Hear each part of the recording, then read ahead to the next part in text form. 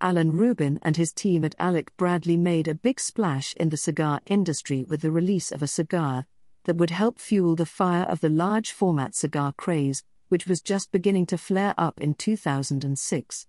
Big in size, flavor and body, their creation has gone on to be a legend in its own time, the Alec Bradley Max.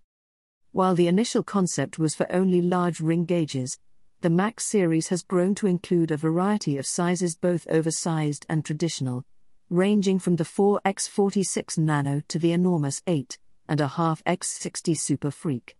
Each cigar is loaded with Honduran, Nicaraguan, Mexican and Colombian filler tobaccos, which are tucked inside of a Costa Rican binder and dark Nicaraguan wrapper leaf.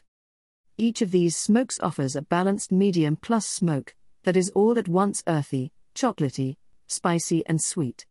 A retailer-exclusive Max Brazil has also been released, using the same filler blend topped by a Brazilian Habano binder and Brazilian Mata Fina wrapper.